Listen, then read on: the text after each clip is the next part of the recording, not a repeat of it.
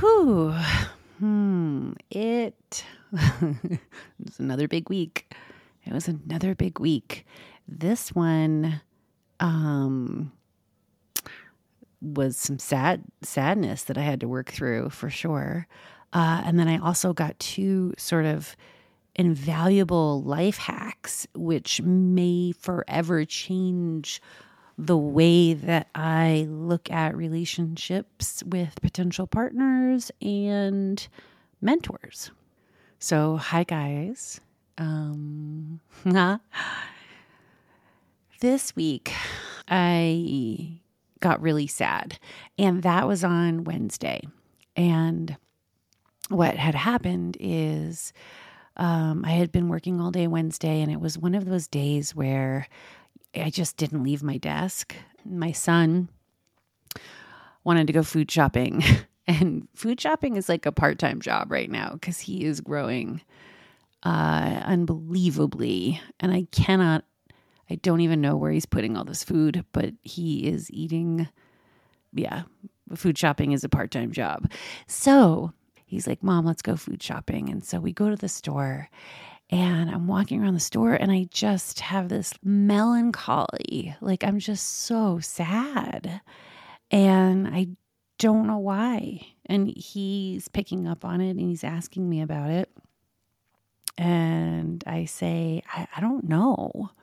Okay, I don't know. There's nothing that's happened. There's no reason for me to be sad. And so I was like, let me think about it.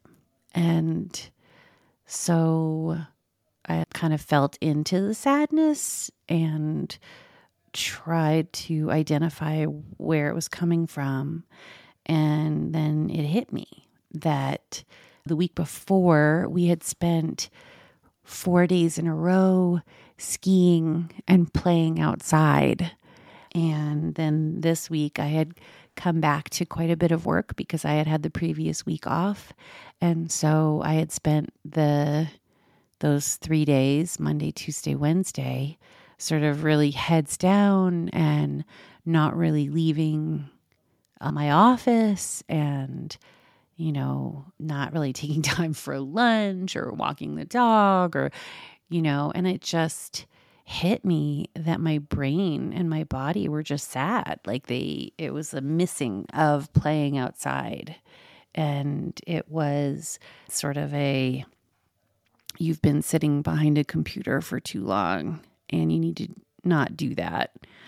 And then, so amazing, it just so happened that one of my dear friends invited me to try snowshoeing for the first time. And so that's what we did today. And it was amazing. I loved it so much. It was exactly what I needed. And I just got to remember how lucky I am to live in this ridiculously gorgeous state with epic views. I mean, I was up at sunrise this morning and the mountains all had that beautiful pink glow to them. And I mean, I don't have to sell anyone on Colorado. It's just really pretty. And I'm very fortunate to live here. So yeah, that was my Wednesday sadness. And it's making me realize that in this process of designing my life, I really need to figure out how to balance playing outside and being outside with sitting behind a computer and working, because I'm still not doing that. I'm still not doing that in a way that is quite right for me. So that was a big lesson this week. And then the other thing that happened that was really fun, which is going to sound crazy, is we got into like a minor car accident while we were headed through Breckenridge. And it was one of those things where the car in front of us stopped really short because someone was trying to cross the road and we tried to stop. And my friend, slammed on the brakes and then tried to slow it down. We weren't driving that fast even, but it's just the roads were so snowy and slick and icy and whatever that we just kept skidding. And so we ended up bumping into this car at like 2 miles an hour. And it ends up turning into this whole scene. Like the woman who was driving the car in front of us, just is like yelling at us. And, the immediate reaction is to get defensive. Like, why is she yelling? It was such a minor thing. But then I looked at her face and I could see how angry and scared, and yeah, it just hit me. Like I just had a lot of compassion for her, because if something that minor could set her off that dramatically, like what's going on in her life, that's what's happening. And so I was able to kind of feel compassion for her, but then she called the police and said it was an emergency. And so the next thing you know, we've got ambulances and cop cars, and it's this enormous scene. I've never had so many law enforcement and cop cars and whatever, and witnesses. And it was literally like, you could see there was a line across the spare tire on the back of her car, where our car sort of touched it and just sort of made it, it's not a scratch even, but just like the dirt had been cleared away. Like the snowy dirt had been cleared away from this one little section. And then there's another guy who's there, and he's like, I know insurance fraud when I see it. And I'm going to, I'm here as a witness because I saw the whole thing. And this is going to sound weird, but I was like kind of delighted by the whole thing. Of course it would be better if it didn't happen. And I truly feel bad for this poor woman who's obviously desperately trying to, I don't know what, but it was very high drama, but very low stakes. And I just was able to be like, how often can you be in a situation where there is so much drama and cop cars and flashing lights and whatever, and yet there's low stakes. There's no stakes. It was the minorest of minor things, like 1,000%. So it was sort of a very funny way to start off our day. It was another scene. I was in another crazy scene. Like last week, I was in this embarrassing drop my water bottle, spill it everywhere, and then this week I'm in this cop accident insurance fraud situation, but no low stakes. So I don't know. I'm kind of here for it. And then the other things that happened this week is I came away with life-changing nuggets of wisdom. And so I'm just going to talk about those because I want to keep them. And I find that if I share them, I get to keep them. There's a better chance that I get to keep them at least.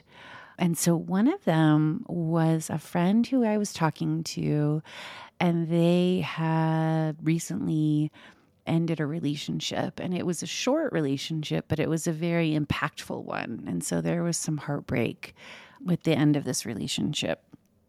And when I was asking about what went wrong, or how does that happen, right? How do you have a month-long relationship where you open your heart up and you get your heart broken?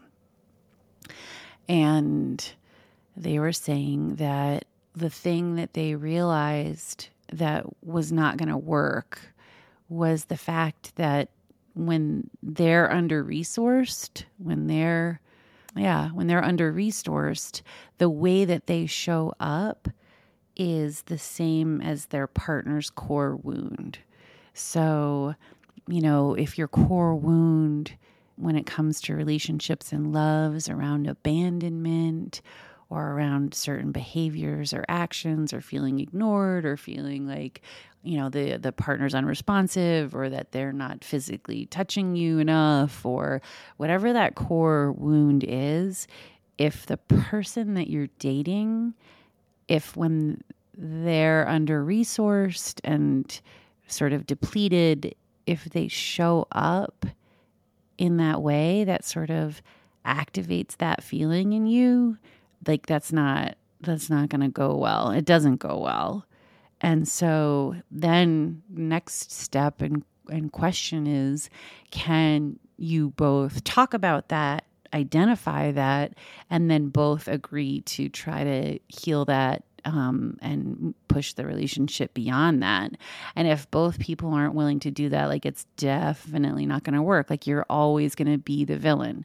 If your reaction to feeling under-resourced is to withdraw, and their core wound is feeling like they're abandoned, then you're just always going to be the villain whenever you're under-resourced.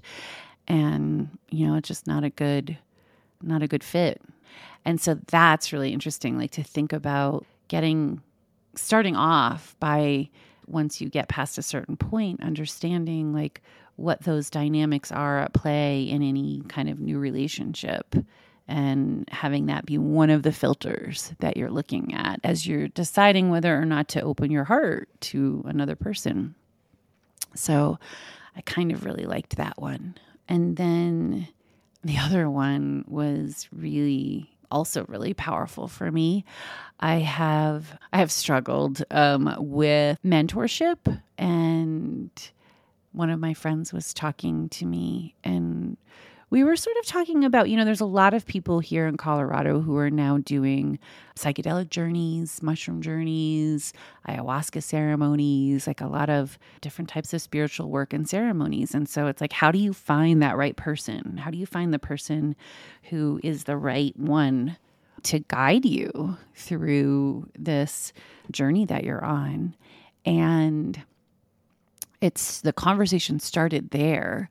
And, one of the things that we talked about that's like really important is the integration part, right? Like, it's one thing to experience. It's like one thing to have this peak experience and to download all of this amazing knowledge. And then it's another thing to be able to actually incorporate it into your life and to make it relevant, because a lot of the things that you can learn and experience in the spiritual psychedelic world are hard to translate to the daily world, but now you have this whole new thing that's available to you. So integration, really important. And then also she gave me a really good tip about looking for coaches or mentors. And she's like, look around and find the person who has the life that you want.